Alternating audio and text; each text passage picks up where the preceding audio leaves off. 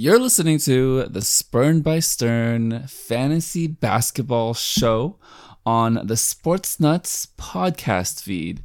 I'm your host, Rodolfo, and coming up, we've got a very special guest. Someone who has been a lifelong Warrior fan, who I feel like has been my spiritual spirit animal, spiritual connection that, I never knew I had, but we've shared a lot of similar things growing up. We just never knew each other until fantasy basketball entered our lives and was that point of convergence in our mid-20s. The one and only Kevin joins the show to talk about his origins with sports, with the NBA, with basketball, being a fan, being a lifelong Warrior fan, and what that meant for how he developed his sense of the game, how he saw different perspectives and different angles, and what that meant for kind of connecting with people and forming relationships, building bonds over the course of his life. Vic, you make a very prominent cameo in a lot of the stories, and it all lands in this fantasy basketball realm that, we've all lived in for the better part of a decade. I'm really grateful, to having met everyone. Davidson, shout out for, keeping the league alive after I handed it off to you. And, for getting Kevin on board, because I feel like he is a perfect fit for the depth of knowledge that, we all have with regards to basketball and the Warriors. We get into some fantasy talk, kind of the history of some of the trades he's made.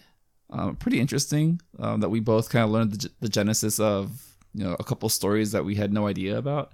And we talk about the NBA with trades, the impact it has on fantasy. And I kind of let Kevin do his thing. This felt like a therapy session for him to get out all of his thoughts and feelings and emotions about how things went down this past week. We're recording this on February 10th in the evening. So this is right after the NBA trade deadline has passed.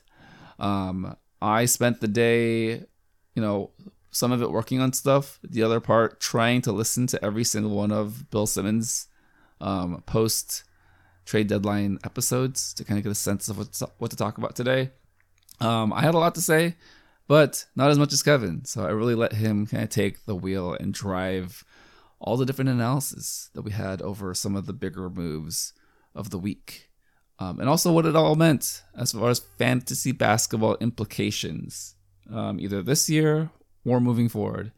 And I gotta say, we go pretty in depth, we go pretty long, and I loved every second of it. And I hope you guys enjoy as well. It's been a long time since we've had the first few episodes of this season, and I'm going to try to do a better job of getting these episodes out quicker, more frequently, with a variety of guests. I've already got some things planned, so be on the lookout for not just this episode this week, but more coming up. I've got some plans. All right, let's get to it. Coming up, my chat with the one and only Kevin on the Sports Nuts Spurn by Stern Fantasy Basketball Show.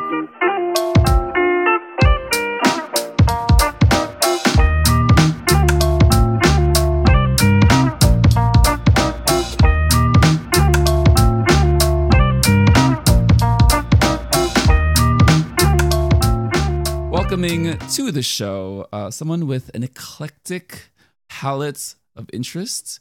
Someone who I just found out is an enormous K-pop fan and had Korean barbecue with 21CL in LA back in the fall. Kind of jealous I wasn't there.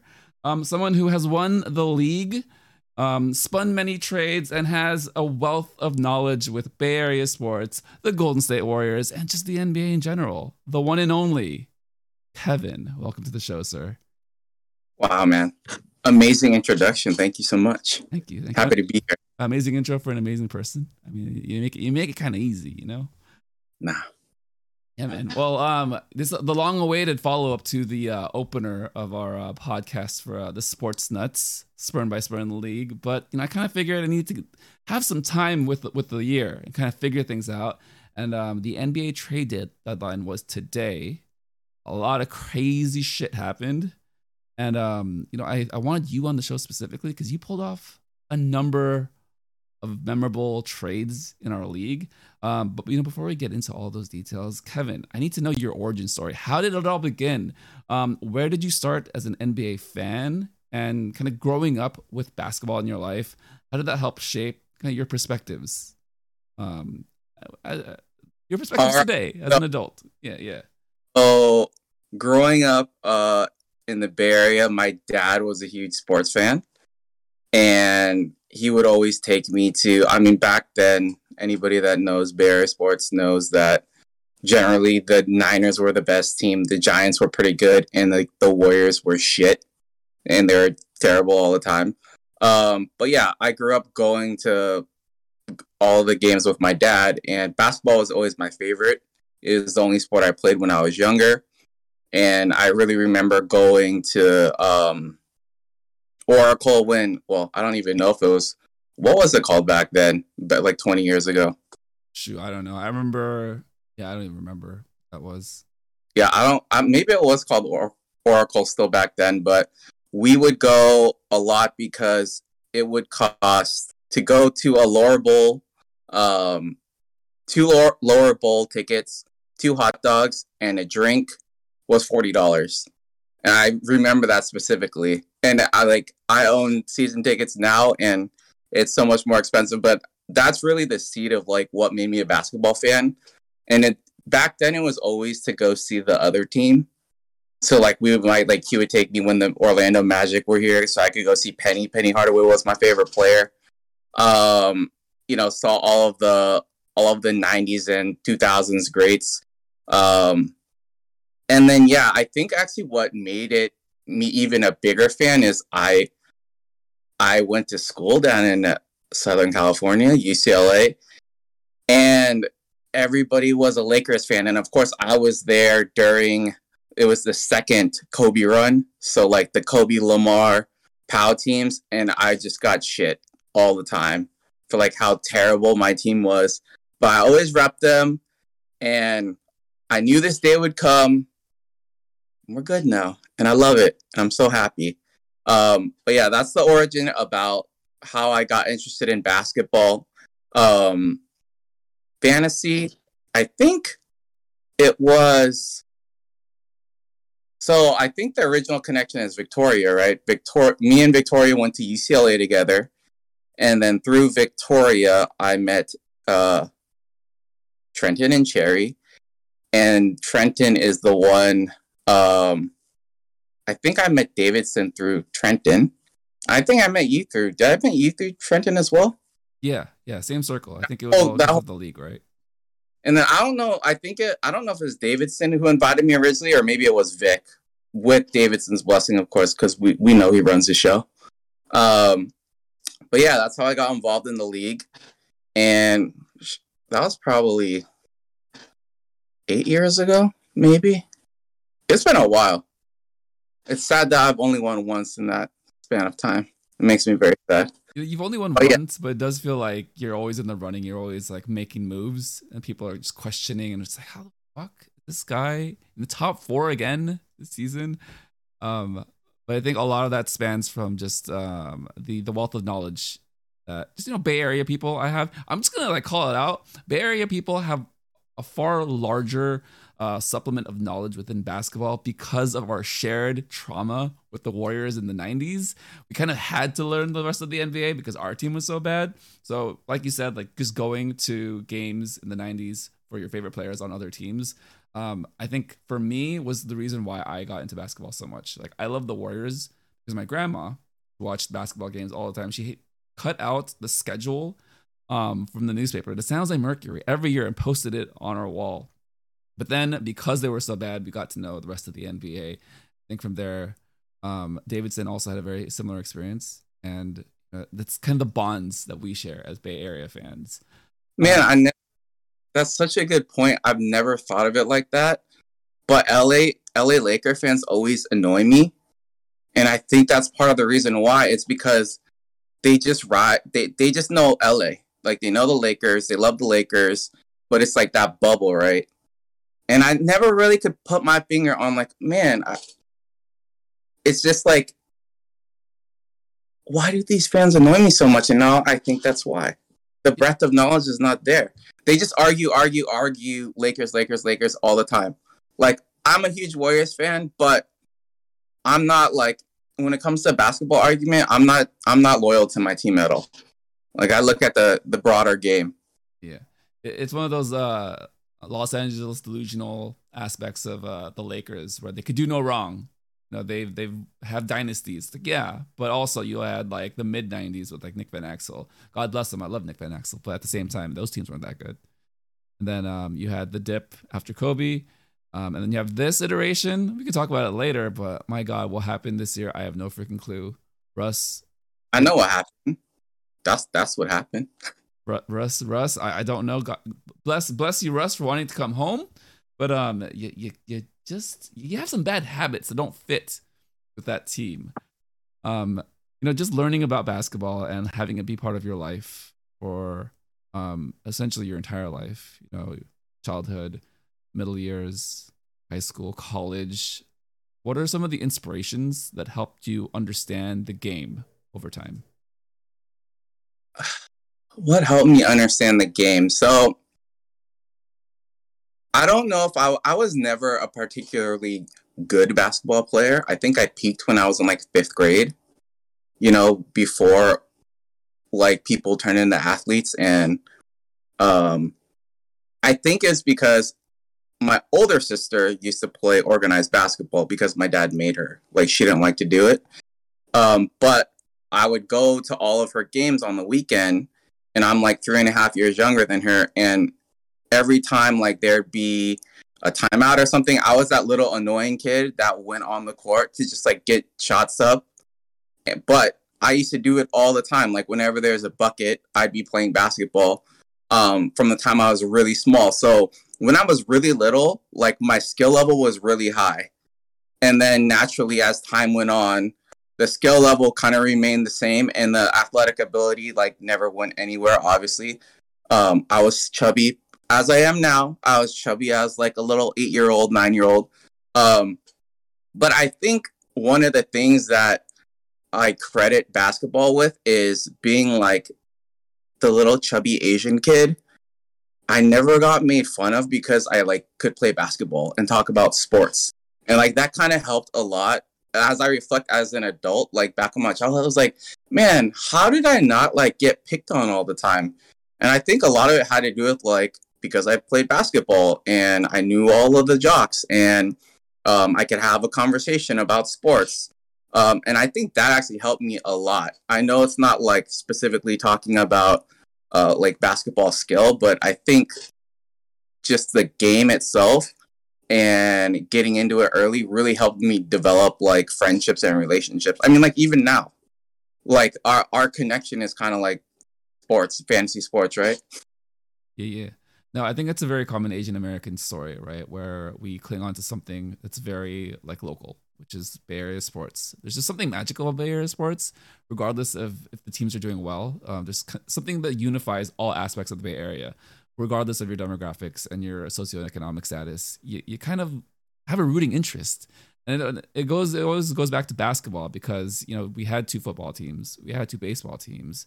We only had 1 Golden State Warriors team. They were bad for the majority of our lives, 30 years, but it brought everyone together.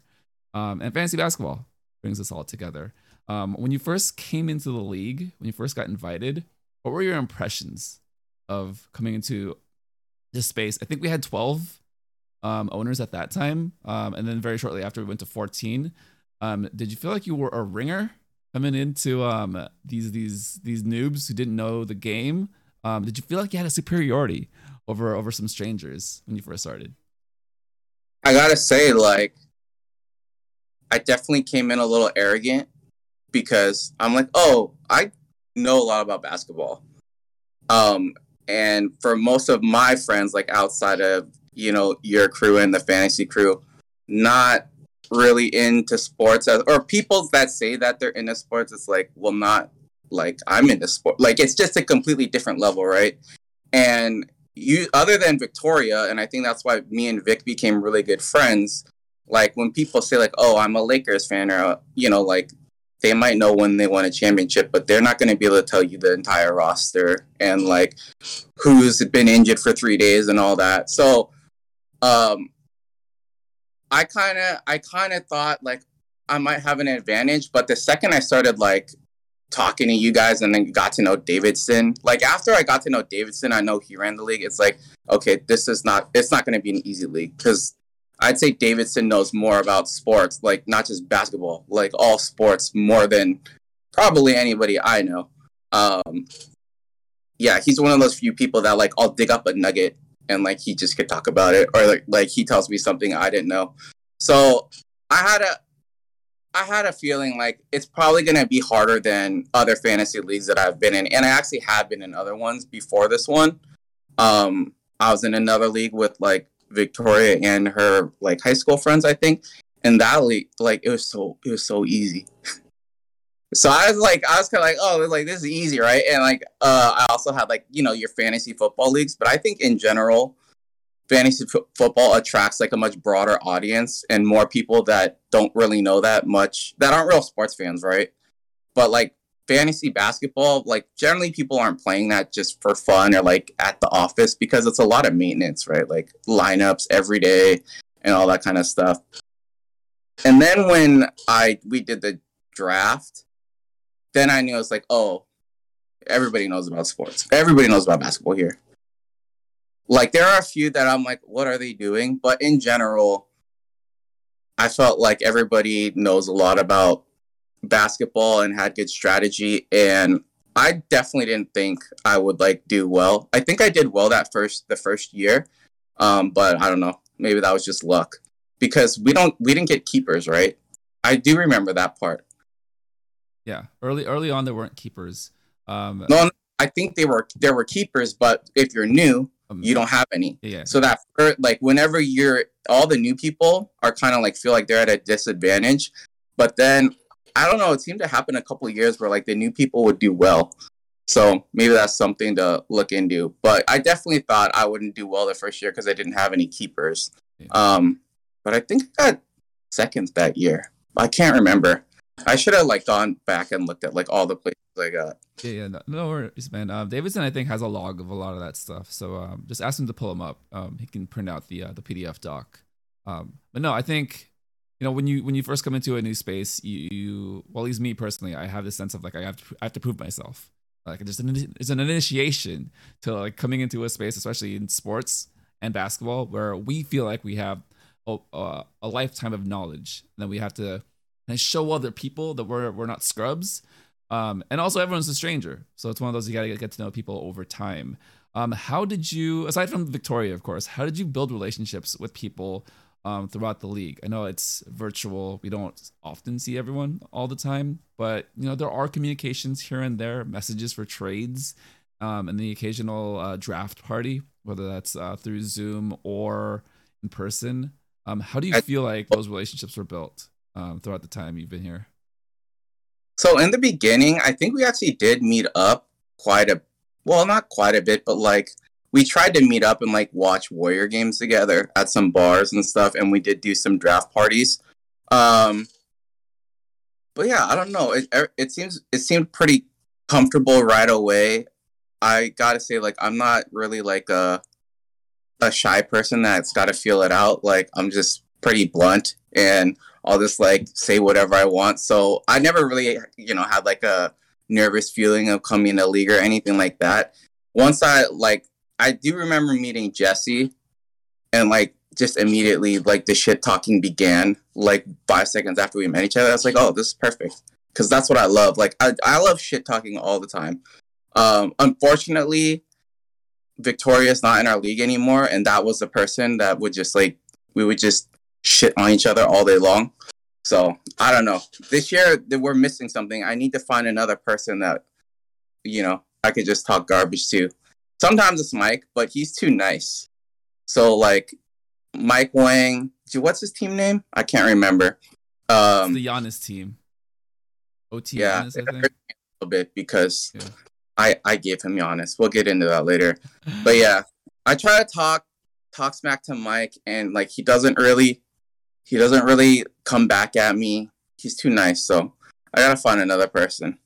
He's a nice guy. He's such a nice guy. You know, he's someone you're very willing to do business with. I think is a nice thing like that. Yeah. But let's hit Jesse a little bit.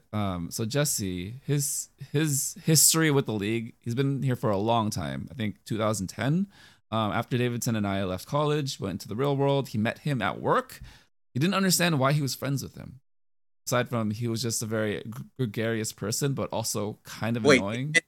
And didn't understand why he was friends with Jesse? Yes. That makes complete sense. Like, I cannot put them together at all. Yeah. But it's just one of those where he's one of those people that, you know, get under your nerves, get under your skin, but at the same time, kind of in an endearing way. You're like, but I get it, because you're not super aware that you're doing it, but you're also very friendly and like... He's aware. I think he's aware. He's aware. I think it's hilarious though. So yeah. No, he's a funny guy. Ultimately, he's a funny guy. But he has made some horrendous trade offers over the years. Whether that's like directly just sending it without talking to someone ahead of time, or he'll kind of feel some things out. Very Lakers delusional. I think he was a Lakers fan for the majority of the time that we were in the league until the Warriors became good. Then he was a Warriors fan, and that's why we have no respect for him. And it kind of leads into like trades, right? And this idea of the trade rules set up the way that they are in our league. So to kind of go over it, this is straight from Davidson's rules manifesto. Players traded for or added to a roster will have $0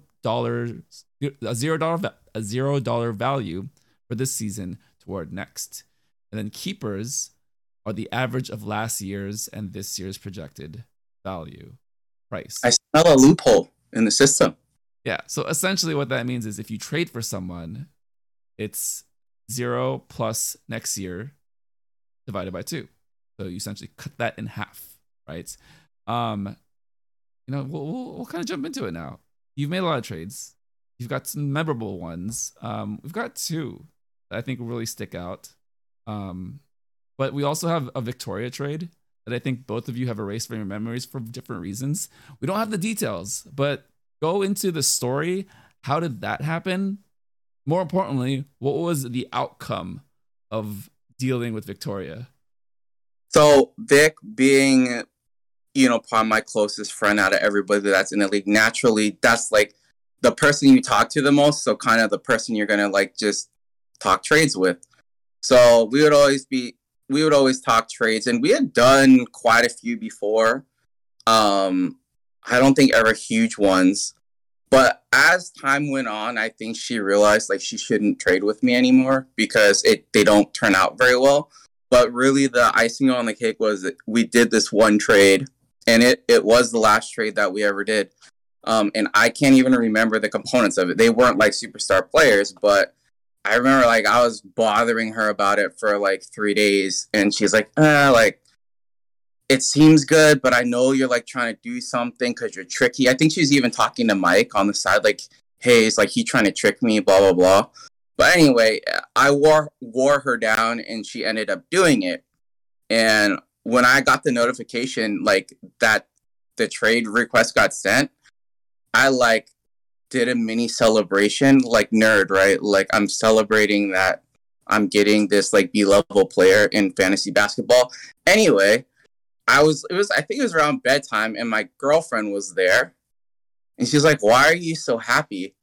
I'm like, "Oh, I just own Vic on this trade." She's like, "What do you mean?" I'm like, "Yeah, like I told her like it's an even deal, but it's not an even deal. Like I definitely got the better part of this trade. I didn't think she was gonna do it, and she just did it." And then when she's like, "That's not nice. Like I'm gonna tell her." I'm like, "Dude, you better not tell her." And she did. She told her. She texted her, and that was the last trade Vic ever did with me. I recorded it and sent it. You recorded it? Oh, that's why Lillian's here. She recorded me celebrating. Saying, "Oh, it was such a bit. I screwed her. Yeah, I guess I was saying I screwed her. I'm a lot meaner in real life, obviously. Like, I made it sound like not that bad. I was obviously drunk off power saying, I screwed her. I got the trade. And my girlfriend recorded it behind my back and sent it to Victoria. And she's like, yeah, I'm never going to trade with you again, man. Yeah. And she never did. And now she's not in our league anymore. All right, there's some layers I to actually this. feel like I don't know one trades with me anymore, unfortunately. I mean, I would. I'd swing something. There's a lot of things to unpack. All right, first of all, so just to ease your pain here, I'm back in the league mentally. I was out of the league mentally for a number of years. You won a lot. I just kept Steph Curry as a keeper just to kind of hold him hostage. But now I'm like, all right, I'm back invested. Secondly, Vic, I apologize for bringing that up. I apologize he had to relive that just now. But he did make it sound very tame. Shout out to Lil for being in the background, for keeping us And be your own. That's 2 times she screwed me over. For keeping us accountable. And right now. No, I think, well, that's kind of the power of fantasy basketball, right? And like this idea of, getting one over on your friends, but also doing it in something that we feel we have superior knowledge to with respect to everyone else. And it just feels extra sweet when you do it to someone who you've known for a long time. You see it play out. I have a very similar story for that. So I traded with Davidson back in, I want to say 2011. The horrible things I've done. Yeah. I mean, it's horrible, but it's all in the name of love in basketball, love and basketball. Shout out to that movie. I traded to Davidson Danilo Gallinari for Steph Curry during the season that he only played like 20 games and then got ankle surgery. I was out for the season as far as like my record, but I said, hey Davidson, you like Danilo? He's a fantasy juggernaut. He's a small forward, power forward that shoots a lot of threes and a great percentage. And he was like, all right, Steph Curry's got brittle ankles. I think that was the exact phrasing. Ever since that day, I've kept Steph Curry on my team hostage throughout every single losing season that I've had, because at a certain point, I was donating every year. But it's just one of those where basketball just will always have me. So I came back to the game. I came back with trying to piece together 5 or 6 years of player movement, trying to understand where the game is now. And I still look at that trade as the kind of the thing that's kept Davidson and I together, and kind of the genesis of a lot of the friendships that we have here. I didn't even know that. Yeah. No, that was how I acquired him. And Davidson has never won after that, has he? No, I think he's just cursed. I would be too. I would hate myself. Yeah, he was pretty cursed. Well, and he's a Warriors fan. Yeah. Well, even another story to that. Davidson, I'm throwing Davidson under the bus here, but I'm going to do it. On draft night for Steph Curry, I was at a club, and he texted me, or I was getting ready to head out, and he texted me, and then I read it. I was like, all right, I'll get to this later. Then he calls me and says, what the fuck are they doing? I wanted Jordan Hill. I wanted this power forward center. Why did they take Steph Curry? They already have Monte Ellis. And I was like, calm down, man. Like, like Don Nelson wanted him, and like he's a good shooter. Like, if anything, you can like space for Monte Ellis, and he was just so upset and livid. He wasn't bought over until maybe 5 or 6 years later. I always had hope. I was that person. I think we're uncovering something here. I think that Davidson hates Steph Curry. I think so too. I think didn't want him in the draft. Traded him to you for nothing, pretty much. Was that just straight up trade? Yeah, it was a 1-for-1. Yeah. It makes sense. Now it makes more sense. He didn't believe. Yeah, no. And then he's forever cursed. And it's just funny how trades go like that, right? Where they have this lasting impact on the league, lasting impact on your relationships. You've made 2 pretty phenomenal trades outside of the Vic one. You made one with Mike. His team name is OT Giannis. Would you like to tell us the genesis or the reason why he is a Giannis owner, perhaps for the rest of Giannis's career, and how it all, what was your thought process in like putting that trade together? So the genesis of why this trade happened goes back to what we touched on about league rules. And I don't remember how me and him figured. Well, I think people knew it, but it wasn't like out there. Like obviously Davidson knows he made the rules. But I think one year during the draft, Jesse got really up in arms about a keeper value. And he's like, there's no way that could be a right keeper value. Like that's way too cheap. So then of course we asked Davidson, and Davidson's like, well, that's because he last year's value is 0. And we're like, what? He's like, yeah, like if that player was dropped due to injury or traded, the player's value goes to 0 for the previous year. And so immediately I'm thinking, like, why aren't people just swapping superstars every year to get a competitive advantage?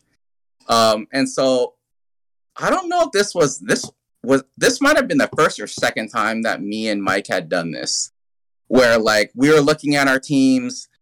If we don't think that we're gonna win, we're like, hey, dude, let's like cut our keeper values in half and have 2 superstars next year and have a better chance. So yeah, a little colluding, but eventually we brought it to the group, and I think we've mentioned it multiple times that this is how it works, and it's in the rules. So, but I guess I kind of screwed over Mike on this one because Mike had won the championship, and his team was like a juggernaut the second year. Imagine the Warriors winning the chip and then the 73 win season the next year. That was what he was doing. And he was going to run away with the championship. And I was like, I wonder if he's going to be a little cocky and think that like maybe he could pull off a trade and still win. And so I cooked up a trade.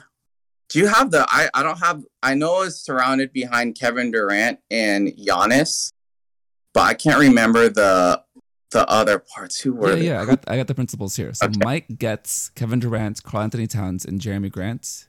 You get Giannis and Robert Covington. No, it's the other way. I wrote that wrong.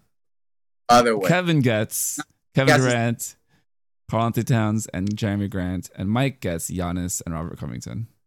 Yes, and Rocco was hurt and never played again that season. So he got Giannis. And hey, you know, I don't think this is a bad trade because he got Giannis and he might have him forever. There's a wrinkle with Giannis being his keeper, though, that we also need to talk about. But yeah, pretty much right after he did the trade, he asked me, hey, is Rocco going to play? I'm like, honestly, I don't know, dude. Like, who knows? I kind of thought he wouldn't, but I said, who knows? So we made the trade, and yeah, Giannis played well, but like he couldn't recover from that trade, and he didn't win the chip that year. And we talk about it. We still talk about it, like every month. When like I say something or do something, he's like, well, fuck you, dude. Like, you prevented me from going back to back. I was like, hey, man, that was your decision. But he was also in on it because he's like, I want the 3P. He wanted the cheap keepers. Yeah. So I want to run the table for 3, essentially. That's why I don't feel bad for anybody. It's like, you know what you're doing. Yeah. No, I'm cool with the trade provisions. Like, I'm good with it because nobody does it, and it's an incentive to trade, right? But sometimes it works out, sometimes it doesn't. So I think that's like kind of the fine line with understanding how trades work and kind of the ebbs and flows of fantasy itself, because you are just playing the stats. You're playing availability in a lot of cases as well. Just when I look at it on paper, I'm like, you got KD and Cat, and I'm like, what? Like, granted, Giannis, is a very good player, but essentially you got a 2-for-1. Yeah, we also need to, like, you also got to remember that year, Rocco was going off. Like, that was the year he was, like, hitting threes and had, like, 2 steals and 2 blocks a game. So he was pretty valuable. But I'm like, I don't think he's going to come back. I said I didn't know. I didn't know. But, so it wasn't, now when you look at it, you're like, wow, that's pretty lopsided. But at the time, I didn't think it was, I thought I got the better deal, and I thought he ain't going to win the championship anymore, which was my main goal, because I couldn't have won that year. But I couldn't let him win. I could not let him win twice before I won once. So I made that my championship. I'm like, I'm going to wreck his team so he can't win. And yes, I did it. Yeah. Honestly, it's a stroke of genius as far as I'm seeing it today. And I might pay for it because he's right. His team name, he still has Giannis, which he shouldn't have. And I don't even know if you know this, man. Should I talk about this real quick? Yeah, go for it. So I think it was this season. Because Davidson, thanks Davidson for always doing all the keeper values. It's a lot of work and sending it out and like asking us who we want to do as keepers. And so naturally, like, me and Michael talk about it. And I think he was supposed to keep Cat as his keeper. Was it? No, it was last season. Yeah, so it wasn't. Yeah. It was last season. Cat was supposed to be his keeper, but Davidson somehow got it mixed up and kept him Giannis instead. And that's how. And then Mike's like, maybe I should say something. I'm like, dude, honestly, you should keep Giannis, man. But, that's probably why he's going to keep. I probably told him to keep Cat. And then he tried and he actually kept Giannis. And that was the year that Cat was out, right? For most of the, Yeah. He had that horrible season, right? So sometimes it's just weird shit like that happens. And now he's all about, y'all, Giannis is my son. I ride for Giannis. It's like, bro, I drafted him. Or I think I think I drafted him, and he was my keeper for many years. I raised him in our league. And then I had to use him for a very important thing, which was spoiling your back-to-back championship. I'd do it again. That's cold. That's cold for doing it. It's just things break, right? Things happen. Not everything works perfectly. I think we all can look at David Stern and say maybe he should have let Chris Paul go to LA because still that's no guarantee that Kobe would have won a championship with them. It's things like that break. So I mean, I think it's a nice wrinkle into our history. Another wrinkle into our history that I don't know if Trenton will ever make a trade again, but you did another deal. Very shortly after. For a long time, I thought, because I don't know all that. I mean, I haven't been in the league since the beginning. I kind of thought, I was like, man, this might have been the best trade ever in league history. But now I know it's not, considering I know the origin of how you got Steph. You got me beat on that one. Yeah, that one's a quiet one. But let me go over the principles for the Trenton and Kevin trade. So we got Trenton getting Mike Conley Jr., and Brook Lopez. Granted, these were top tier in their positions at that time, maybe 3 or 4 years ago. So very high productive players. Kevin gets 4 years ago. Luka. I know because Luka's season. Yeah, we got Luka coming into his second year, and Darren Collins. First year. Rookie season, Luka. That's why it was a gamble. Well, go into it. So how did that all start? What was the conversation like, and what were the kind of the back and forth negotiations to land on those principles? All right, so this goes back to before the fantasy draft or anything like that. Like, I follow a lot of the prospects for the NBA, and I was like dead set on Luka. Like, I'm like, this guy's gonna be a superstar. Like, I can't see how he's not gonna be a superstar. I mean, there are 2 NBA teams that didn't see that, obviously. They passed on him on draft day to take Marvin Bagley, but that's another story for another day. Anyway, so I saw his game, and I'm like, this guy might put up stats like James Harden. That's kind of like what I was thinking. But in like 5 years, like not immediately. But I think he has the ability to do that because he won like EuroLeague at 18, right? Was like the EuroLeague MVP. Like, that's crazy. That's the second best league in the world. And people don't like think that like Duke versus North Carolina has more talent, which is insane. Anyway, I had honed in on him, and I'm like, that's my number one priority on draft day. That's who I'm gonna draft. But like rookies usually go for 20 25 max. Like they never really go higher than that. So I think I put a cap on my bidding at like $30. I'm like, because, I'm like, you can't be emotionally attached and go and like spend way too much money on this guy that who knows, like maybe he might not pan out.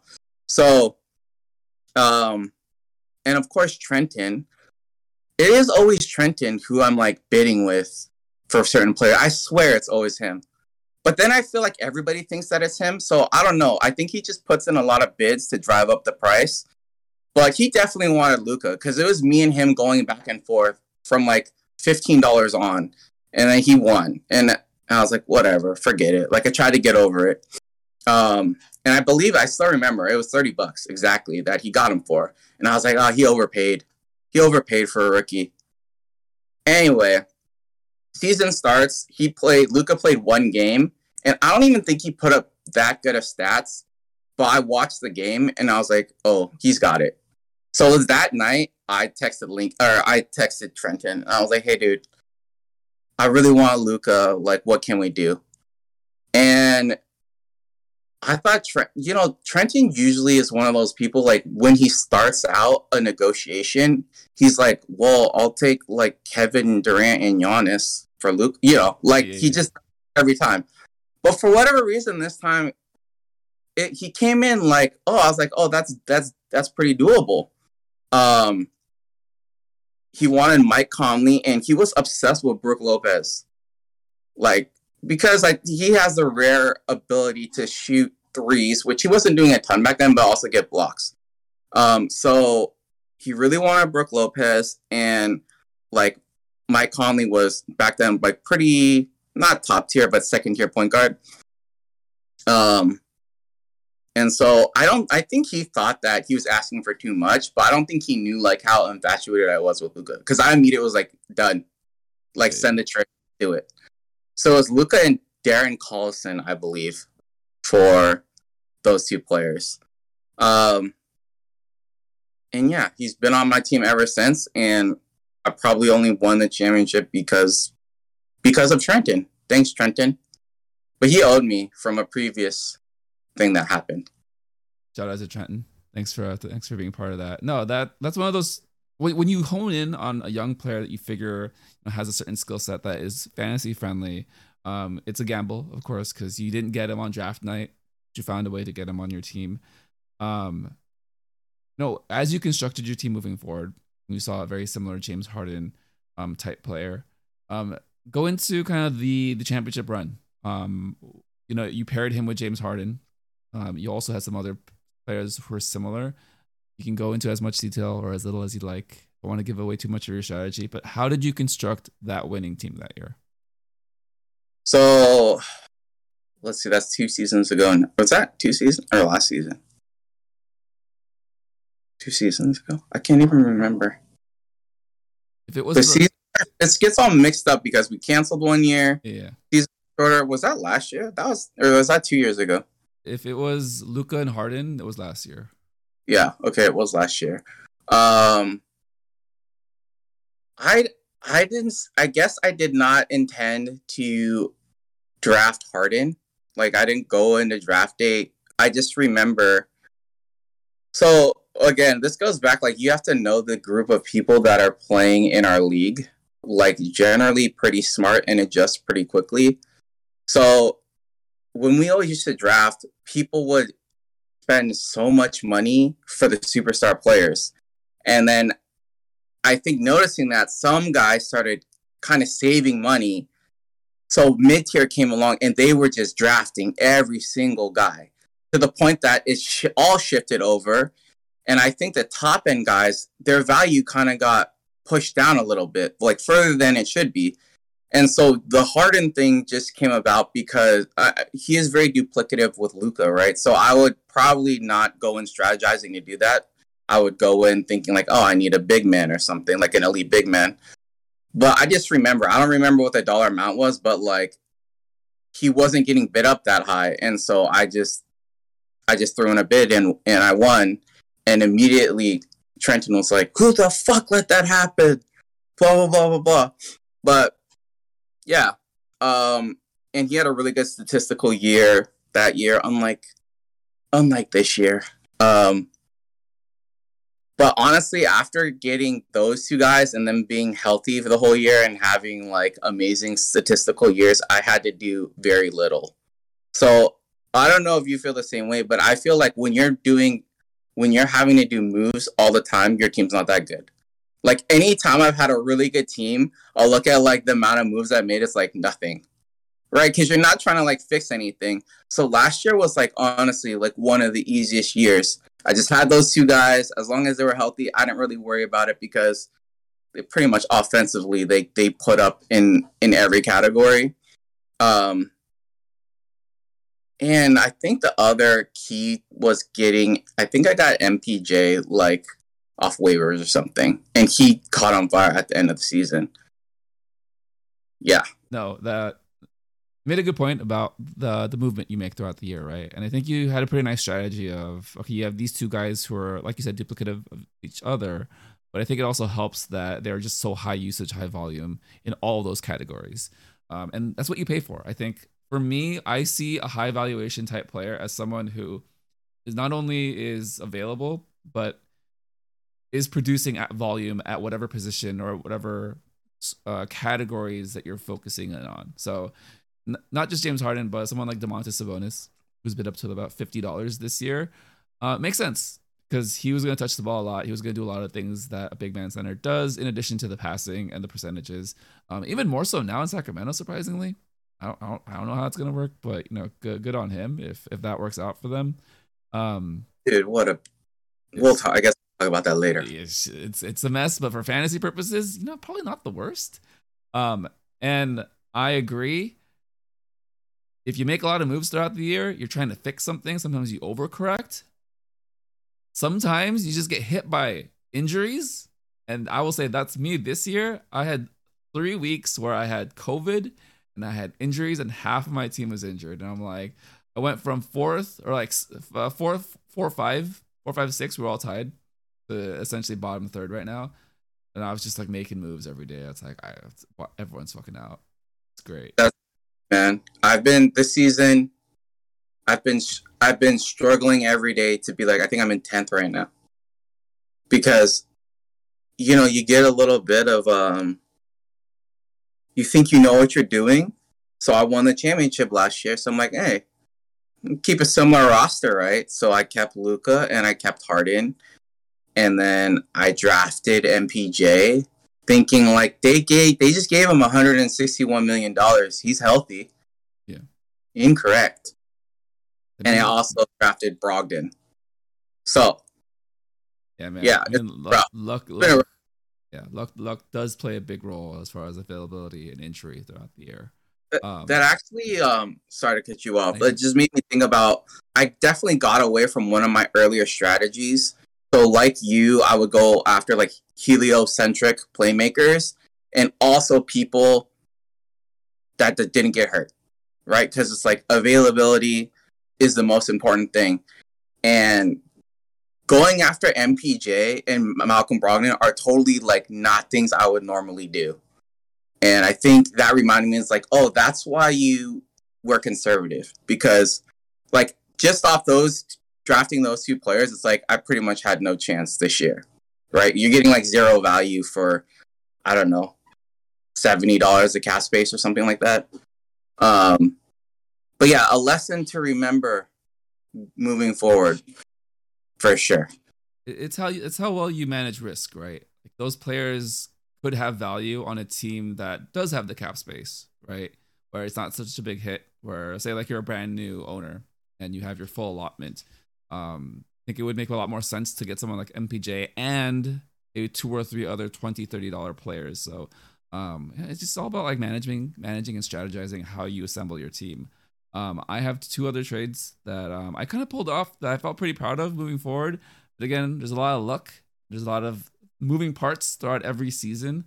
Last year, I traded Malcolm Brogdon for DeAndre Ayton.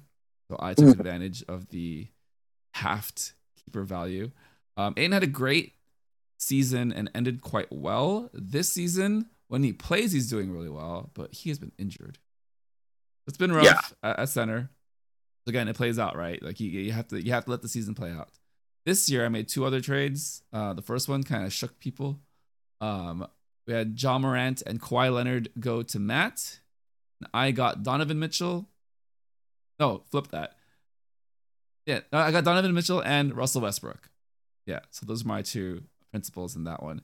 On paper, that looks like I won because Kawhi is out. Ja is probably the best player of the 4, but Mitchell and Westbrook are fairly comparable and they're available.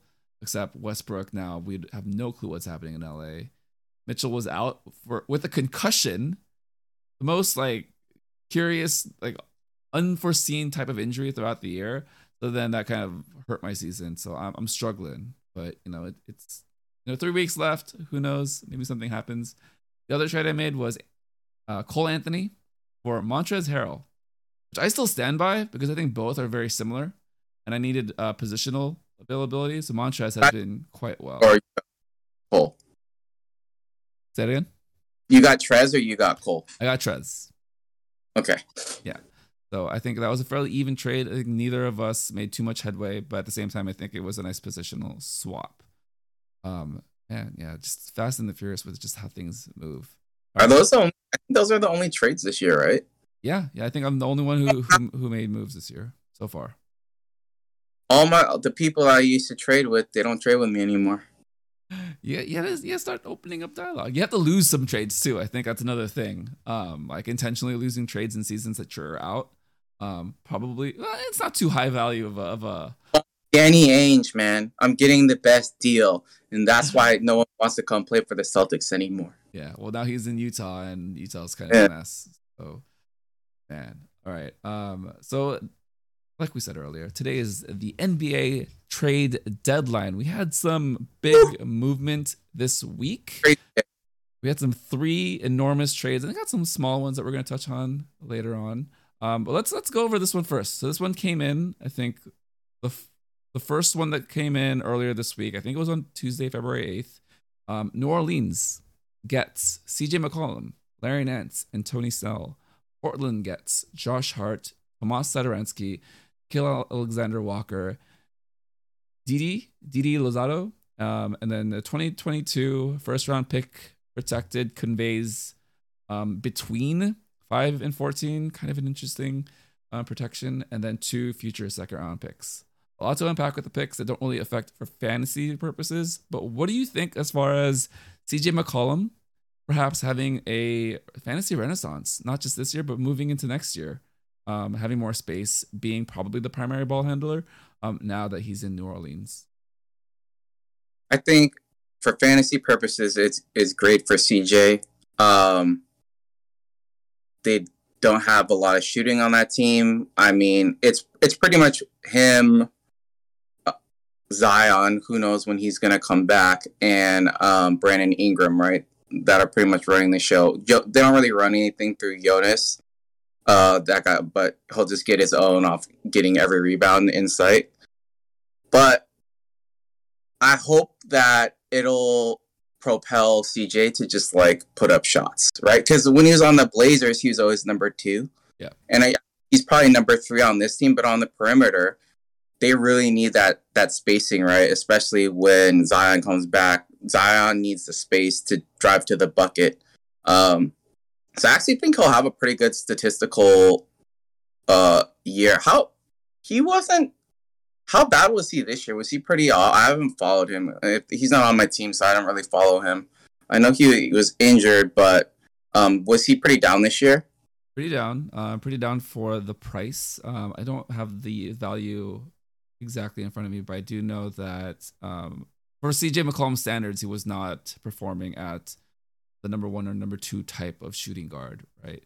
And then the injury, of course, was really put a dent into whoever owned him. Collapsed lung is a serious thing. Surprised he came back from it. But then did open up a lot of opportunity for the Portland young core and just other players, right? I think that's what allowed that trade to happen was they saw something out of Anthony Simons. What do you think about him kind of coming through this season and kind of a lost season for Portland? And what are your kind of projections moving forward for him next year? I really like his game. I remember seeing a couple like flashes probably when he was a rookie. I think he was a rookie the same year that Luka was, right? So this is his fourth season. I think it was his rookie year. I don't remember if I was watching a Portland game or something, but he like just went off shooting from the outside. And I was like, wow. And I know he's a pretty highly ranked prospect as well. And I like read some stuff about him. I was like, this guy definitely has a chance, but like, how is he going to play, right? With that backcourt, like Dame and CJ are going to take all the shots. He's probably not going to get playing time. And that's kind of exactly what happened. He didn't really play. But you always like read, I don't know about you, but I was like read a bunch of basketball stuff, and you'd always read like, oh, like Anthony Simons looks really good. And then, but he'd never play. Kind of like the Jordan Poole thing. Like, oh, Jordan Poole's been in the lab, but it's like, but he's not playing that much and we don't see it. But for him, I think that was the reason why the trade happened. I really do. Like, that was the last nudge they needed to be like, okay, we're blowing it up. And they're gonna build around him and Dame. And I don't know. I think he could be like, I don't know, all-star level, but really good. And he's a pretty good athlete as well, which is the difference between him and CJ, right? CJ was like a smooth operator, but not explosive at all. Simons has some explosiveness to him, and he's got the shot, but he's really streaky. Like, he's not a steady guy like CJ is. But I don't know. It's exciting. Like, I always like seeing like young prospects, right? Like, we know what CJ is. Like, I hope he does well in New Orleans, but it's like nothing about CJ McCollum like excites me as a basketball fan. Yeah, one of those in theory are CJ that is a safe fantasy pickup, but also you have to take into account his past injury history. I think those two things are in conflict with each other. With Anthony Simons, really exciting young player. I've always had him on my radar, but again, I think being in a backcourt trio with CJ and Dame did no favors, and also system. Say what you will about, I'm blanking on his name. The previous coach, and then also Chauncey Billups right now. Pretty hard to incorporate three small guards into any lineup. The Warriors do it somehow because the Warriors have a very free-flowing ball movement system, but it's very Dame-centric. So how do you play off Dame? I think having this time for Simons to grow without kind of any restrictions or any pressing on his backcourt time is good as far as fantasy is concerned. I think it's just going to be interesting to see Portland moving forward, what pieces they bring in for next year, because this team or this collection of assets is definitely not going to be the same next year. Dude, what do you think they're gonna do? So, do you think that they're just gonna build around like Simons, Nurk, and Dame? I think Nurk is probably on the table. I think if there is a deal that they like, Simons could be on the table. Like if hypothetically Bradley Beal was on the table and they asked for Simons, I think they would have to do that. And then you just figure it out. Oh, right? That's never. Yeah. But at least they now have the assets to do something, even if it's not big splashy like Bradley Beal. I can't think of any names right now who would be available, but it's something along the lines of smaller moves to acquire players and move things around. So, what do you think about the half rebuild? I think it's I think if Dame's involved, you have to listen to Dame. But if you say it's done, we're done in Portland, let's blow it up, then you trade him. But if you keep him, you have to. If you keep him and you say we got to do this half rebuild thing because this is what Dame wants, then as an organization, you just have to listen to Dame. And I don't agree with it, but to keep Dame in Portland, you have to kind of do it as a GM, right? It doesn't make a lot of sense to me. No, it doesn't make sense. It's never worked to this degree, and I don't know. Granted, if they do tank all the way and get a top three, either Banchero, Smith, or Chet Holmgren, that changes a lot of things, right? Yeah, no, we'll have to wait and see with Portland. On the other side, Nickeil Alexander-Walker gets flipped to Utah. Kind of a rangy 6'5" wing, could be a potential 3-and-D type player. What are your thoughts about him now being in Utah? No, just teases me every year, like I'm sure he does everybody else that follows basketball. Like, you look at the athletic ability, the length, he's like prototypical for like a shooting guard, but dude just does not produce. I don't know. Maybe you could blame it on New Orleans. Like, it seems to me like it's a pretty poorly run franchise right now, which doesn't make a lot of sense because they have David Griffin, who, right, was in Cleveland and has been very successful. But I don't know what they did with him. He looks a little broken to me, and like maybe Utah will be able to get his career back on track. But I mean, he's pretty young, right? It's only his second year. But I just watch him play sometimes. I'm like, this guy doesn't know how to play basketball, like at all. And he'll have like, you know, those like 2 for 14 shooting nights and stuff. But yeah, I don't know. With the young guys, I feel like you can't judge it too early because a lot of times it is a situation. And from like all the looks of it, it seems like New Orleans is a shit show. So maybe he's not to blame, and maybe he needs to be like going to Coach Snyder and the Utah system, which I think is one of the best in the NBA. Maybe they'll be able to turn him into a good player. And I'm sure that's what they're thinking, right? Like, they see the physical ability and the raw skill, and they think they can make a good player out of him. But right now he looks pretty rough. I don't know what you think, man. Yeah, he's a little raw. I think his confidence was definitely shot this season. Yes. In New Orleans, just things 100%. didn't work. Because New Orleans is also doing the half youth movement, half bring in old guys situation thing too. So it's also very curious and just unclear direction what they're doing. A little bit more clarity now with CJ, but to Nickeil Alexander-Walker, I think it'll be nice to have Conley and Donovan Mitchell as kind of your backcourt, like older brothers, kind of like figure out what it means to be a wing, figure out what it means to play off ball. If he needs to play in the backcourt, what it means to be also a playmaker next to either one of those guys, right? And I think it's, like you said, going to the right system. Sometimes it's all about going to a new location. Wiggins. Getting a new start. All-star starter, Andrew Wiggins. Thanks, K-pop community. We did that. Shout out to Bam Bam. His album is actually fire. If you like R&B, even if it's in Korean, it's kind of fire. Heads up. The other trade, well, the second trade that day that I think blew up the internet, broke my brain. The Indiana Pacers and the Sacramento Kings did some things. So we had the Indiana Pacers receiving Tyrese Halliburton, Buddy Hield, and Tristan Thompson. Sacramento gets Domantas Sabonis, Justin Holiday, Jeremy Lamb, and a future second-round pick. Protected. All right. I had my reaction. I don't know yours. What was your first impression of how this went down? All right. So I don't remember if I saw. I either get my basketball news from like, it's either like scrolling on Instagram. I'm not on Twitter that much. So then sometimes I like Victoria tells me or Mike tells me because they're on Twitter and that's where like everything breaks first. But at first I was like, what the fuck?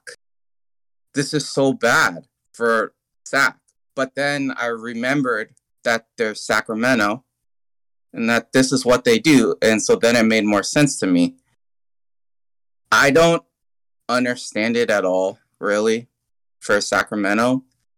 I guess you could look at this two ways, right? I don't want to go like too hard because Domantas Sabonis is a really good player and he's the best player in this trade. I don't really think that could be argued right now, right? As it stands now, he's the best player.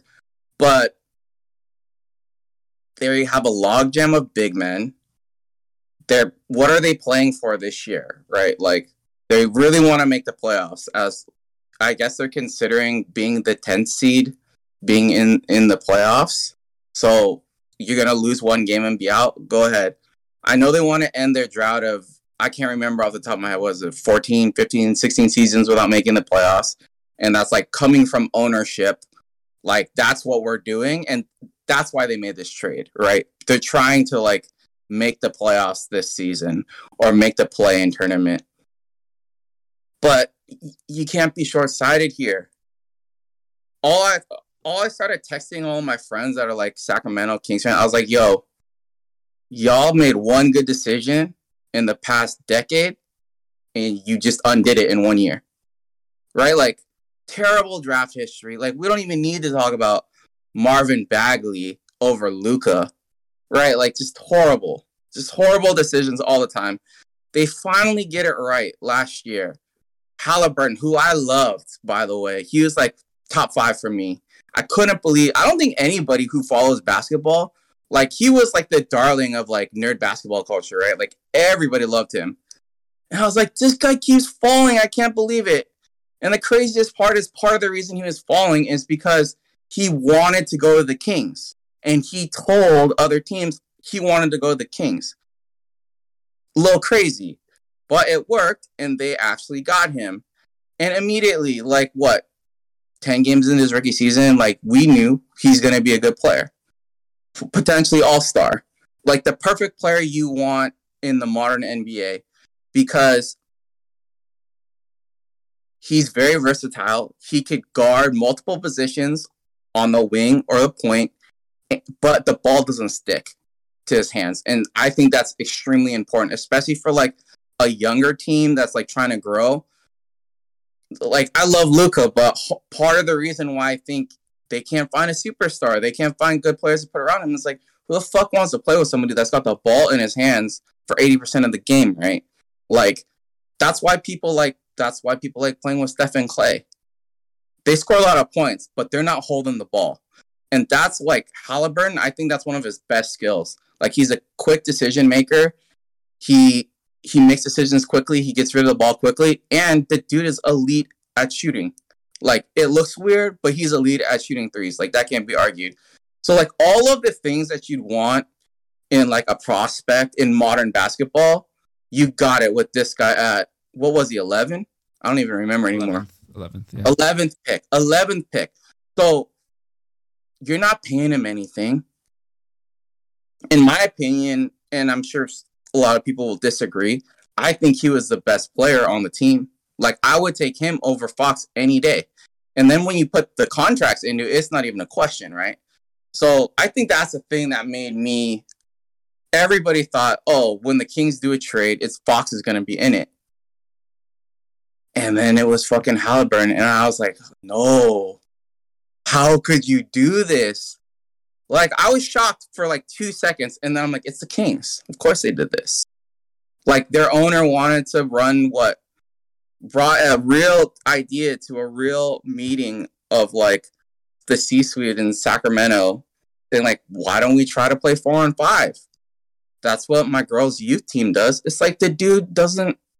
He's a meddling owner, and that's okay if you know basketball, but he obviously doesn't, because everything that they've done says that, like, they just can't figure it out. So, yeah. And I'm sad for Halliburton. I don't know why he wanted to go to Sacramento and be their savior, but the dude was heartbroken, man. Did you see that? Like, he was like crying about it. Yeah, I saw some of his reactions. Very stunned, very shocked, just like everyone else. But I think, of course, more so because he was involved in the trade.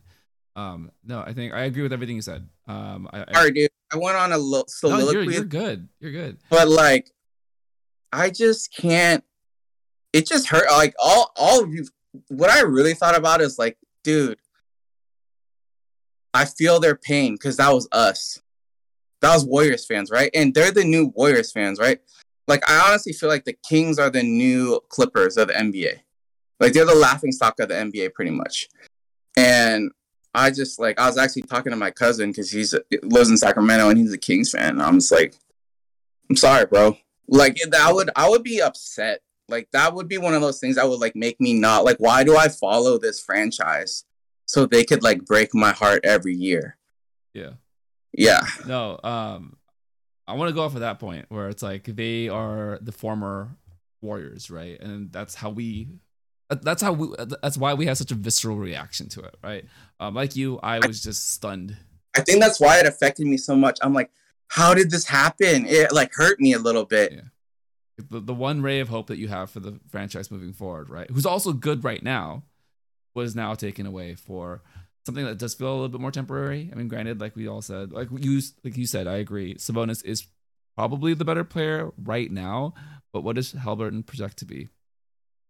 I mean, maybe an all-star, maybe the best player on a playoff team, maybe the second best player on a championship team. I don't know, man. Like all the signs say like Haliburton is the modern NBA darling. Stat nerds, but also the eye test says that he's a good player. For fantasy purposes, I do want to give at least Sabonis a little bit of flowers here, where he's now in a situation where there is a bit of a glut at the bigs, but if they use him like they did yesterday, I saw some clips. It's essentially the playmaker at the top of the key. Which, that's the case, then De'Aaron Fox hopefully could just be the quick hitting point guard, and they can kind of bounce off of each other. Because he did do quite well yesterday. And then on the flip side with Haliburton, I think he's gonna thrive. I think if the plan was for the Pacers to tank and try to get a top 4 pick, that might be foiled because Haliburton's actually good. Well, I think what's gonna happen, and actually it hurts my team a little bit, because I think they might just hold Brogdon out. Right? Like they're gonna play him.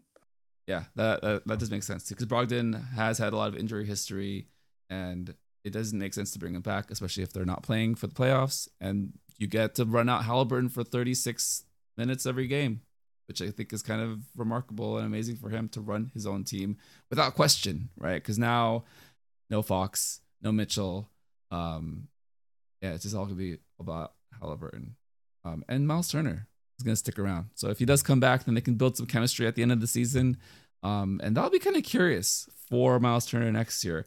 I had this saved for another section, but I'm gonna bring it up now real quick. Miles Turner now being the primary center of the Pacers, what does that do for his fantasy value next year on the open auction?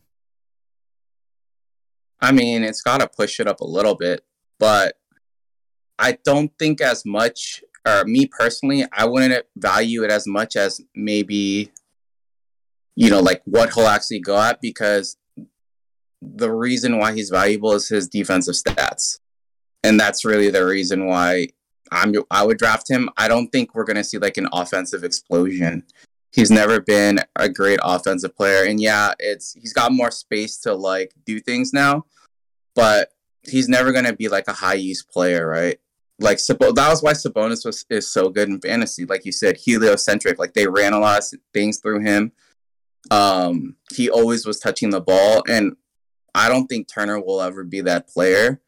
And so on the defensive side, nothing changes, right? Like he's going to be an elite shot blocker.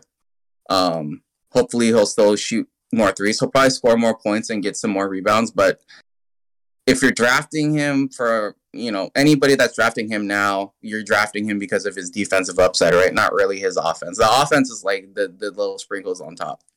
Yeah, no, that's a good point. I think that's not where his game's at, but I think the space to operate and just the unintended consequence of extra rebounds, extra putbacks here and there is going to help just overall. Last year he went for $38. I imagine it'll be more or less the same. I don't think there's going to be a big run on him because I think he is limited just on the eye test if you do watch him play, but he does produce in fantasy. The other player I do feel like is going to be affected in a very positive way, his new future running mate for 5, 6, 7 years, Chris Duarte. I think now is that the future Stephen Clay? I'm talking crazy, but I think it's gonna be fun. I think it's gonna be very similar. It's the discount version of Stephen Clay. Thoughts on Chris Duarte? It's still like 90% off version, like deep discount, like 4 seasons ago, bro. Like let's stop. Let's never compare anybody to Stephen Clay again. Okay, great. Yeah. That's my bad. No, that's okay. But you gotta do things with the aggregators, right? I think maybe we'll get aggregated. We're gonna move on to like Duarte. He's already a dead-eye shooter. He's already a pretty solid rotation guy, but he's 24, right? So that's always a thing. He was one of the prospects that the Warriors I think we're looking at. I never wanted to take him just because it's like he's kind of is what he is, right? Like, and that's a good player, but I don't see the upside there. I think he'll be a solid role player in the NBA. And I think he will get numbers, especially like I think he's going to be a really good 3-point shooter for 10 years. But as far as for fantasy purposes, like I would take I think Halliburton's going to like pop, man. Like next year after he like gets used to the system and like he's going to be pissed. Like he's pissed that the Kings traded him. Like who would be pissed that you finally got to leave the dumpster fire that is Sacramento? And he's mad about it, dude. The dude's gonna go off. Like, I know a lot of people are like, oh, he's the perfect role player, which he can be. He could play that, but like, I think he could be an all-star. Like, I really do. I don't think that's like a stretch at all. So I think he's gonna have a really good year, and I think they'll move Brogdon, dude. And just like, here, it's your team. Yeah, I think it is a matter of time for Brogdon and a matter of time for Halliburton to take the lead as the lead guard. Yeah. Indiana, yeah, they're not always competing for a championship, but they're a well-run organization that is always in the playoffs and has always won every year, right? Pretty much since 20 years? Like, they rarely miss the playoffs, right? They don't make stupid moves. How long have like Sabonis and Turner been in trade talks, right? Like every year it's Turner is going to get traded. Never happens. They wait for some stupid team like the Kings to be like, here you go. Here's the perfect young prospect to run a modern NBA team. And then like, okay, let's do it. Yeah, no, that's why bad teams stay bad, man. Yeah. Indiana has done a nice job of really doing a lot with little, right? They are not in a big market, so they don't have the cap flexibility or just like the deep pockets, and yet they're always competitive. They're always figuring things out on the fly, and I think that's just a testament to just the organization in general. Even though players don't necessarily want to flock there to free agency, for the most part, I get the sense that whoever does get drafted or signed there is better for it, either in their careers or just in the basketball sense, kind of learning how to be an NBA player. Davidson, we're going to call you out because you have Halliburton right now. You bought him for $20 this year. If you don't keep him, there's going to be a large run on Halliburton in the draft. I will say that. Sure. All right. Well, $20. So, $20 he spent? Yep, he spent $20 on him. Okay, so he'll probably get him next year for like 30 something. Yeah, about 30 to something. 30, yeah. But then if he's in the open market, I feel like there's going to be a run on him. Sure. Especially kind of the way that you and I see players like that, right? One of the things about this league is I feel like we're early on prospects. Yeah. Right? Like in like your league that doesn't have like crazy fans, like people other than like the number one pick that like gets way overvalued, no one knows any of the other prospects. But I feel like, sometimes I feel like it's a disadvantage to like be so into basketball where it's like, you're like, oh, this guy's going to be good. But then you draft him and like, fuck, but he's not going to be good for like 3 years. Why did I buy him now? I feel like that happens a lot in our league. Like it definitely happens to me. Like I've been early on so many players, but then by the time they pop, it's like 2 years later. And it's like, I knew he was going to be good, but I couldn't hold him all this time. But I usually draft like 2 rookies every season. Oh, that's another Kevin thing. I usually do rookies every year. All right. Well, we'll keep that in mind as we're driving up prices for the auction next year. All right. The other big trade, I think the biggest headline of the week, James Harden and Ben Simmons. Thank you. Traded for you. The principals. So we have Philadelphia gets James Harden and Paul Millsap. Brooklyn gets Ben Simmons, Seth Curry, Andre Drummond, a 2022 first-round pick, unprotected, and 2027 first-round pick, unprotected. Real quick, I just want to let Daryl Morey do a victory lap because I am a big fan of Daryl's. Have been for a long time. I read Moneyball in 2005. So I was kind of there with like the early analytics within sports and how that was shifting, kind of valuing players. And the Sloan Conference, I didn't know who ran it, but I knew it was a thing to pay attention to. Little did I I know. want to go so bad, man. Yeah, I would love to sit in on any of the talks that they have. But yeah, Daryl finally gets his guy. What are your thoughts? Like how did this trade shake up? And to me, on a basketball side and even a fantasy side, I think both teams and players won.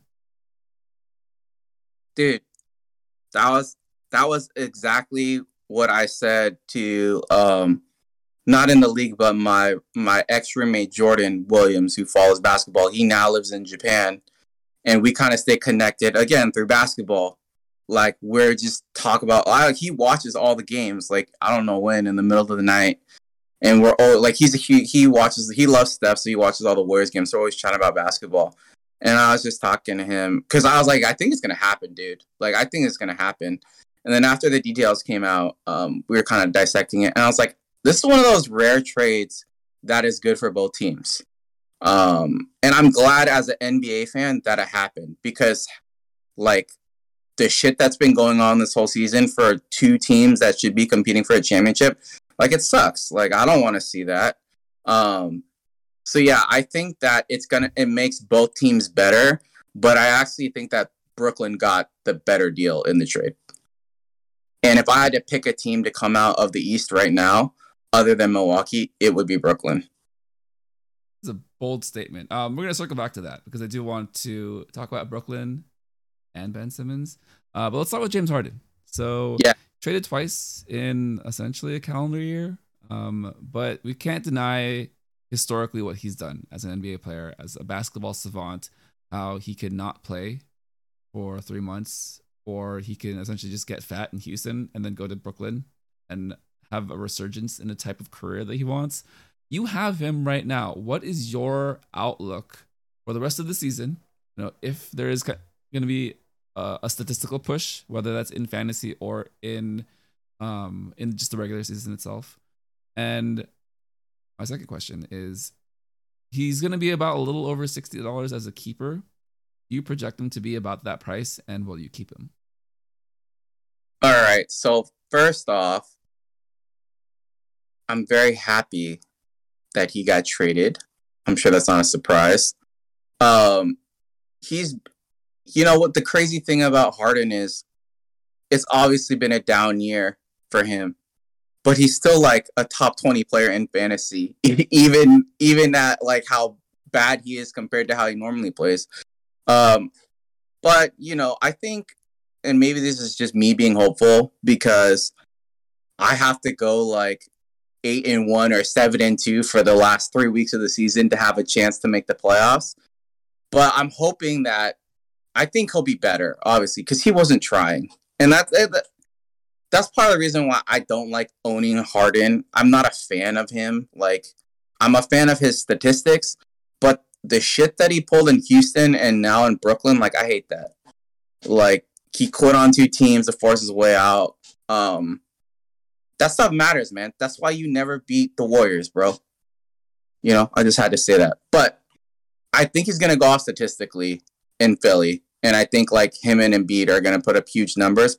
But I think it's too late for it to actually help my team. But it'll be better than, like, oh, he has a fake injury and he's not playing today. Because that's been the last, like, 2 weeks, right? At least for me. It's like, oh, he has hamstring tightness or there's something wrong with his hand, which I don't think it was real, man. I think he's gonna go to Philly and he's miraculously gonna be healthy and he's gonna be able to play. That's my guess. Yeah, we're gonna start to hear the stories of a very specific cryo chamber facility in Philly only that apparently New York City doesn't have. You know, because New York City is not a big city at all. I mean, dude, I don't remember. It was the last game that he played, the 4-point game Against Zach. So okay, like when I saw that, I was like, oh, he gave up. Like James Harden could not have a leg and score 4 points, right? Like that's when I was like, that's when I was like, the trade's gonna happen because he's literally showing the team, I'm quitting on you, so you better fucking trade me. And I hate that it worked, but it worked. Yeah, it's not a good look. History's not gonna look too kindly on that situation. I think there is, of course, and always an opportunity for redemption, but I mean, the past not even 2 years just have not done well for his legacy. Are you gonna keep him? Oh, sorry. Yeah, the rest of that question. Probably not. Usually I don't keep. I When they get over like $50, I'm usually not going to keep somebody, with the exception of like if I. That's when it has to become like, oh, I love this player. Like I actually enjoy watching him. That's the one thing I hate, and I know this seems crazy, but I actually don't like owning Harden because I don't like watching him play basketball. Right? Like I love owning Luka because I want to watch all of Luka's games. Like he's one of my favorite players. And that was the same way with Giannis when I owned him. And that's why I was actually sad when I traded Giannis, but I had to spoil a back-to-back championship.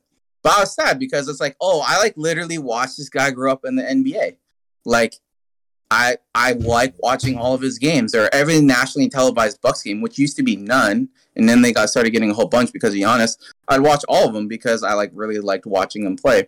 So I actually would like pay a little extra if I like really love the player like that. But for Harden, nah. And especially, I usually try to like, again, this is another strategy thing. Unless I have like superstars, which I guess Harden can be considered one, but I don't think after the season people are going to consider him like a superstar fantasy player. I always try to go with like one superstar and one young guy. So that's usually why I'm drafting like a couple rookies that I like, I wonder if this guy will pop. So like this year I have Barnes and I have Franz Wagner. So I'll probably keep one of them. Yeah, and then there's a rooting interest also to watch them kind of grow and develop. And I think that's kind of a fun, healthy way to look at basketball too. I have that same reasoning with Steph. I told Davidson on the last pod that the reason why I will never let him go is because he's one of the most defining sports figures in my lifetime. That is also representative of the culture and consciousness of sports throughout the United States. I think it's very rare for that to ever happen in anyone's sports life, in anyone's lifetime to begin with. And we got it, living in parallel with him because Steph is our age. I think that's just a beautiful, magical thing that I will cherish and remember during this time growing up with Steph at the same time. Yes, I have that similar thing with, well, not with fantasy, but like my favorite player is Klay Thompson. And so Victoria knows that. Do you ever wonder why Klay kept getting bid up every year like crazy? So I've actually, because my GMing brain will always outdo the heart. So I'll give up at a certain point. But she ended up having Klay a lot of seasons because she knows that's my favorite player. And she would drive up the price until I would just like be out of it. But yeah, that's why I don't feel bad about like the lopsided trades with her. Because she's evil too. Sorry, Vic. We had to bring you in again for that one. On the other side of the trade, Seth Curry, I think, will pop off for the rest of the season. So Edward against the Clay. He's in the bottom third of the league. But if he does make a run for it, Seth Curry is going to be very much part of that as well. But the big question now remains, will Ben Simmons have any fantasy impact for the rest of the year? One. And will we want to watch it? Will we actually want to see it in Brooklyn? Like, do we want to watch the product on the court? Yeah. Hell yeah. I'm 100% in. Because the problem, yes, Simmons gets a lot of shit. And I think he deserves it. Particularly with all that's transpired over the last year and whatever. And he handled it pretty poorly. Yes, shooting is important in the game of basketball where you need to make buckets. But like it has been said a million times, the dude could literally do everything else at an elite level. And he's an elite athlete, right? He's 6'10". He could switch 5 positions. Well, I shouldn't say 5. He could switch probably 4 positions. It just never worked with Embiid because if you can't shoot, that guy needs to be like closer to the bucket, and it makes it crowded, and that doesn't work when you have, I don't know, definitely one of the top two big men in the league, right? It goes back and forth every day. It's either Joel or Jokic, right? Who's the best big in the league? But you put him on Brooklyn with now elite 3-point shooting. You got Seth Curry, you got KD and Kyrie on the perimeter. Dude, it's going to be good. Like, it's kind of like when I didn't want him on the Warriors because I didn't want what they'd have to give up. But when I imagine, oh, this might happen, it's going to be like that. Like, to me, it's an ideal place for him to be with the skilled players that they already have. And I really want to see, like, I think they're going to be really, really good. But that all depends on KD's health, right? Like, if he comes back healthy, I got him high up there, man. That's what I'm saying. In the East, I wouldn't be surprised if they come out of the East, which I don't know. I don't know if people think that's crazy, but my only pushback against Brooklyn winning it in the East is that Kyrie is still a halftime player, and that's you have to play home games at some point in the playoffs. Whatever happens in New York happens, but I feel like it would be very surprising if they won only road games to win a title. I thought they're like redoing the mandate. Soon. They're changing the mask mandate, but the vaccination still required to be indoors. Got it. Yeah. So that's kind of where I stop with Brooklyn. Like, I see the talent, I see the potential, I see the theoretical pieces coming together. I see Ben Simmons at center, finally, hopefully. But Kyrie being a halftime player has been a strain on their team, on the NBA, and fantasy. So shout out to Jesse for drafting him. I nominated him as a joke because I knew people would bid him up. I didn't realize Jesse was also going to take Kyrie because he also had just taken Ben Simmons. So that's the reason why Jesse is bottom 2 this year, number 13. I've got a Ben Simmons fantasy question I was for you laughing, dude. for next year. So Ben Simmons, has been a fairly high value, highly priced fantasy player in open auctions in the past. I've got a list of all the comps at different positions because I think you and I feel the same, that Ben Simmons is a 5-tool player. He can be a big, he can be a wing. He's definitely a guard. He's got point guard skills.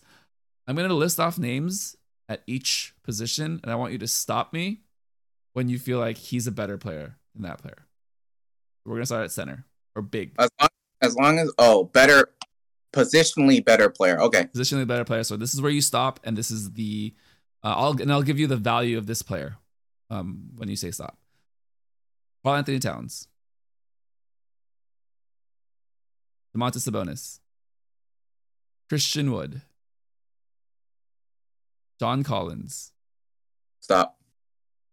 All right, so John Collins went for $35. The ones behind him are Jaren Jackson Jr., Julius Randle, and Miles Turner. So next year in the draft, we're thinking around the John Collins area, about $35. If we're looking at him as a center, right?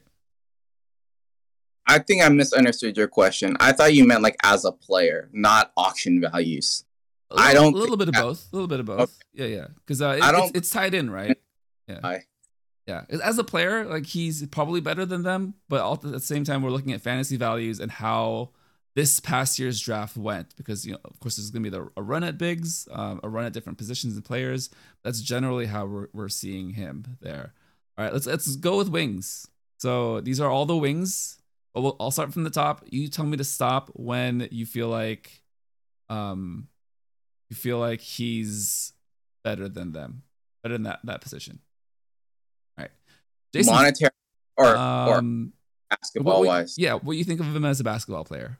I feel like he's definitely better than this player. Okay, Jason Tatum, Paul George, Zach LaVine, Jaylen Brown, LeBron, Chris Middleton, Michael Porter Jr. Well, stop. A healthy Michael Porter Jr. I don't know about, does he count? I'll read the next one, and then you let me know. Mikal Bridges. Tobias, Yeah. I think he's a better player than Mikal Bridges. So about the Michael Porter Jr. and Mikal Bridges range, so that's about $29. So we're still looking at about 30 for Ben Simmons here. He does produce at that position. He will be available at that position, which makes him even more flexible. The ones behind him were Mikal Bridges, Tobias Harris, and Jeremy Grant. I feel like that's kind of like his going rate, right? So ever since he kind of ascended, which was literally his rookie season, and he's been the same player, he always kind of went between like 30 and 40, I think, right? Yeah. Pretty much. Probably not the last season, but I don't know. I think he's going to put up similar numbers than he has already. Yeah. Like fast. Yeah, and it's really just about him integrating into the system and what his game's going to be reshaped as, right? All right, so we'll go with guards because I do anticipate his guard numbers will definitely increase as far as assists and steals. So number 1 this year, Bradley Beal, Trae Young, Shai Gilgeous-Alexander, John Morant, Devin Booker, Donovan Mitchell, Fred VanVleet, De'Aaron Fox, DeJounte Murray, Lonzo Ball. Yeah, stop there. Those are all fairly high quality guards, but I think for me, because guards are so plentiful throughout fantasy, you can be a little bit more flexible with when you get them. So DeJounte Murray went for $26. I think that's about right. But also you're paying for the positional flexibility that Simmons provides. I think that is extremely valuable. I think we landed. DeJounte, that seems low to me. DeJounte this year went for 26. I think people kind of slept on him at the end of the draft, so Trenton stole him at 26. Yeah. The ones after were Lonzo, Chris Paul, and Tyrese Halliburton, who I imagine will be kept. That's up here. Yeah, the thing with Simmons is that, because I owned him for a few years, is if you take him, he's one of those players that you got to plan your team around him, which I honestly don't like doing after doing that a couple of years. It's like, going into like GMing strategy. Like when you know somebody's so bad at something and then you have to like build your team around that. I mean, not that different from like, why it didn't work out in Philadelphia. It just puts stress on the whole system, right? But you got like 2 guards that do anything. It doesn't matter. Like that's like having Kevin Durant on the basketball court. You don't need to worry about it. You throw whoever out there, he's gonna get his like 37 and 7, and you don't need to worry about it. Yeah, I think Ben Simmons is definitely at a turning point in his NBA career, but also fantasy production career, as far as the way that we see the game, right? And the things that we're looking for next year. It's really just a matter of him, 1, being healthy, so available, and 2, understanding that his usage doesn't need to be high in order for him to be a productive NBA player and also a stat filler. Because I think he can fill stats in a number of ways, whether that's rebounds, blocks, steals, assists. He doesn't have to shoot. Got a lot of offense. Just keep percentages high. And hopefully that can in turn do something with his free throw percentage. Just a little bit of confidence. Maybe it is a mental thing. Where do you think they're playing him? Like where do you think they're playing him positionally? The start games, I would imagine at 2 guard or small forward. Just to start games. And I think it's just going to be a very fluid situation, at least this year. Next year, probably in the backcourt with Kyrie for the most part, if they can figure out the wings and kind of the center rotation. But I think the death lineup, I guess, I hate to use that because it's the Warriors thing, is Simmons at center. Yeah, so it is Simmons at center, right? And I think if they unlock that, they figure that out, and they just run. They do Seth, Kyrie, Durant, Patty Mills, and Simmons. Their guard depth is very good. Yeah. And now they got that rookie Cam Thomas. That guy's microwave off the bench. Yeah, Cam Thomas is a shooter. He can score in and out. He doesn't need very many touches. He's not a high usage player, but he gets buckets. That's why I think the situation's so good for Simmons, dude. Like, they got shooters, dude. You don't need to shoot, man. Yeah. No, I think it's going to be interesting how Simmons integrates this season, but I think he may actually have the opportunity to turn his career around and kind of be a successor for Kevin Durant if he does stay in Brooklyn for the rest of his career. And if Kevin, You know, the unknown, though, right, is just like on Jesse's team. He mixed together he has all three of them. Ben Simmons and Kyrie. Like, that's the one thing that I don't know, man. Like, chemistry-wise, who knows what's going to happen? Yeah. Kyrie's always going to be the wild card, and yet Kevin Durant has his back for whatever reason. I don't know. But you're going to have Steph's back. Steph had his, still has his. Kind of wild. Let's close things out with some Warriors talk. So, yeah. We talk about important stuff. We've got the team back.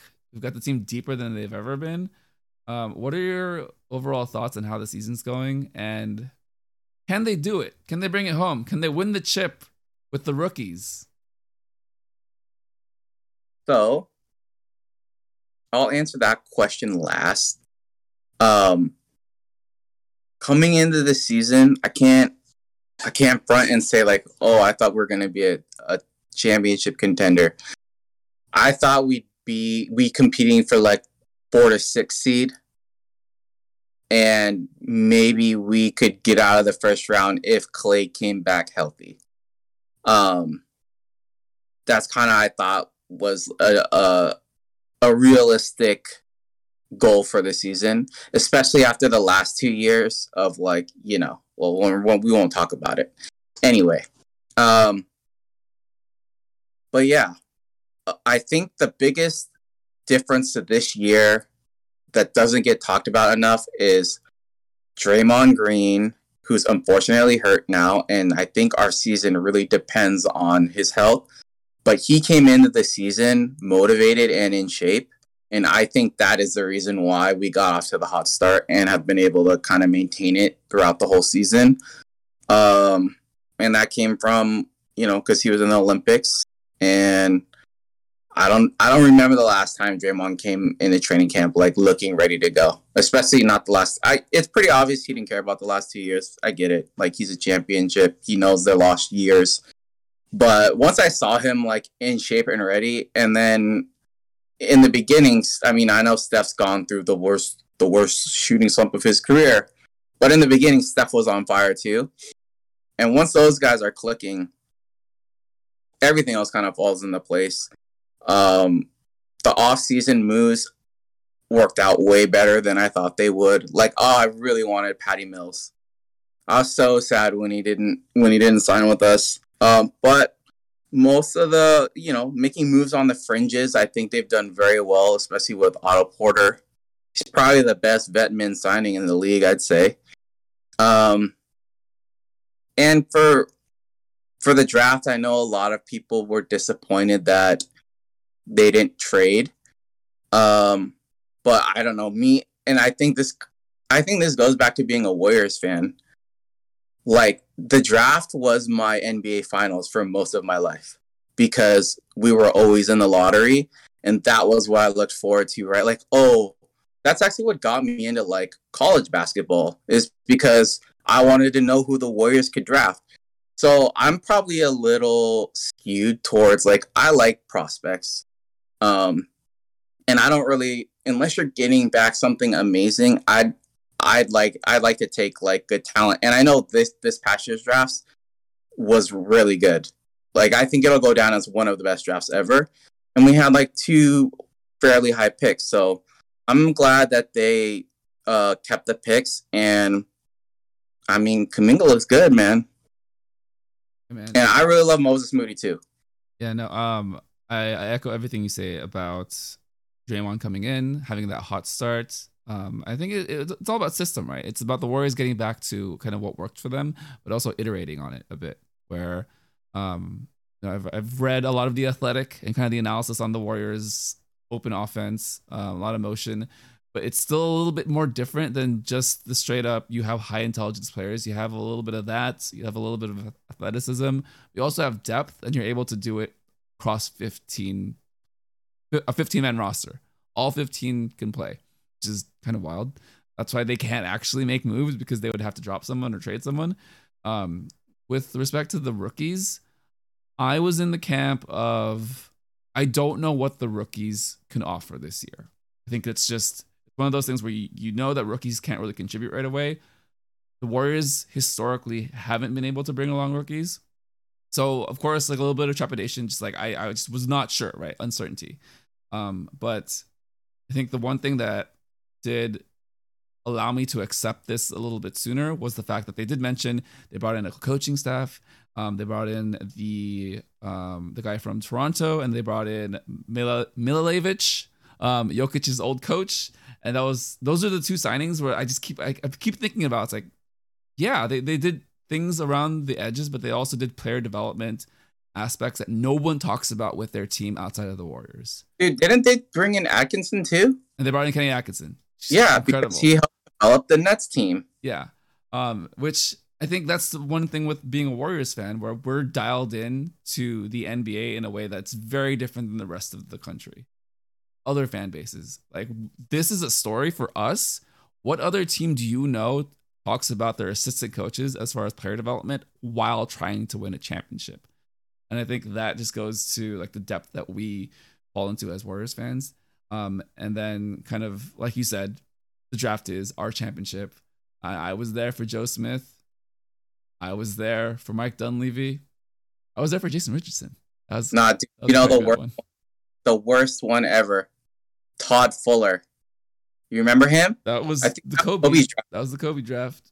Oh my God. That one hurt. That one did hurt.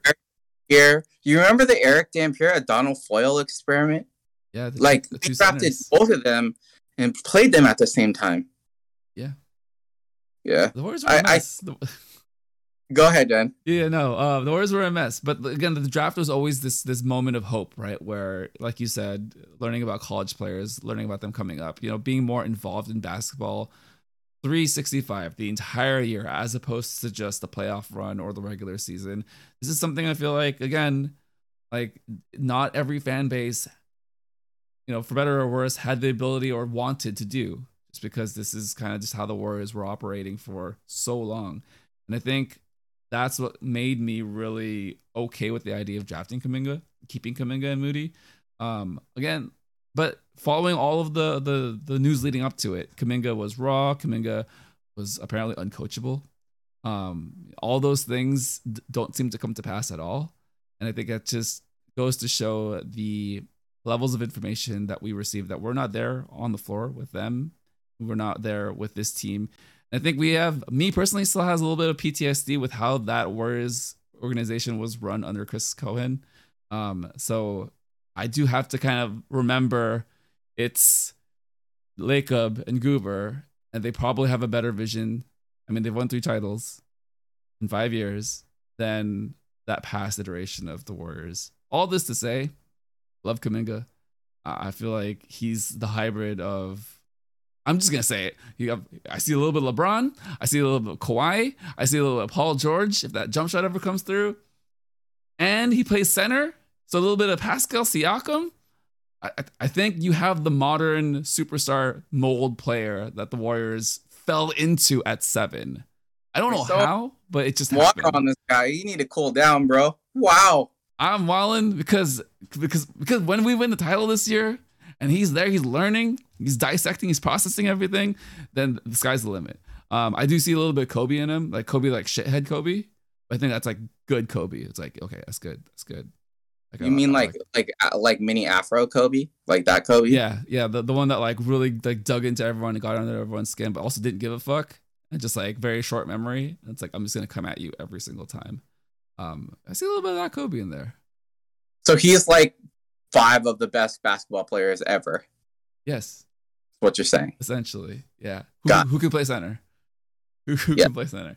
No, and I think it's just a really exciting year for the Warriors. Even if they don't win the title, I think this is just a fun year in general, where we are seeing the 2 timeline story that Joe Lacob wants to make into a movie that's coming to fruition. And it's just super exciting. I appreciate Joe and what they've done for the franchise. I can't credit them with the chips. We won those chips because of Steph and Clay and Draymond. And I mean, okay, they get credit for bringing in KD, but they didn't draft Steph. And that's the thing. And I think that goes back to like why you have kept Steph all this time. None of this happens without Steph Curry. He can never be overpaid.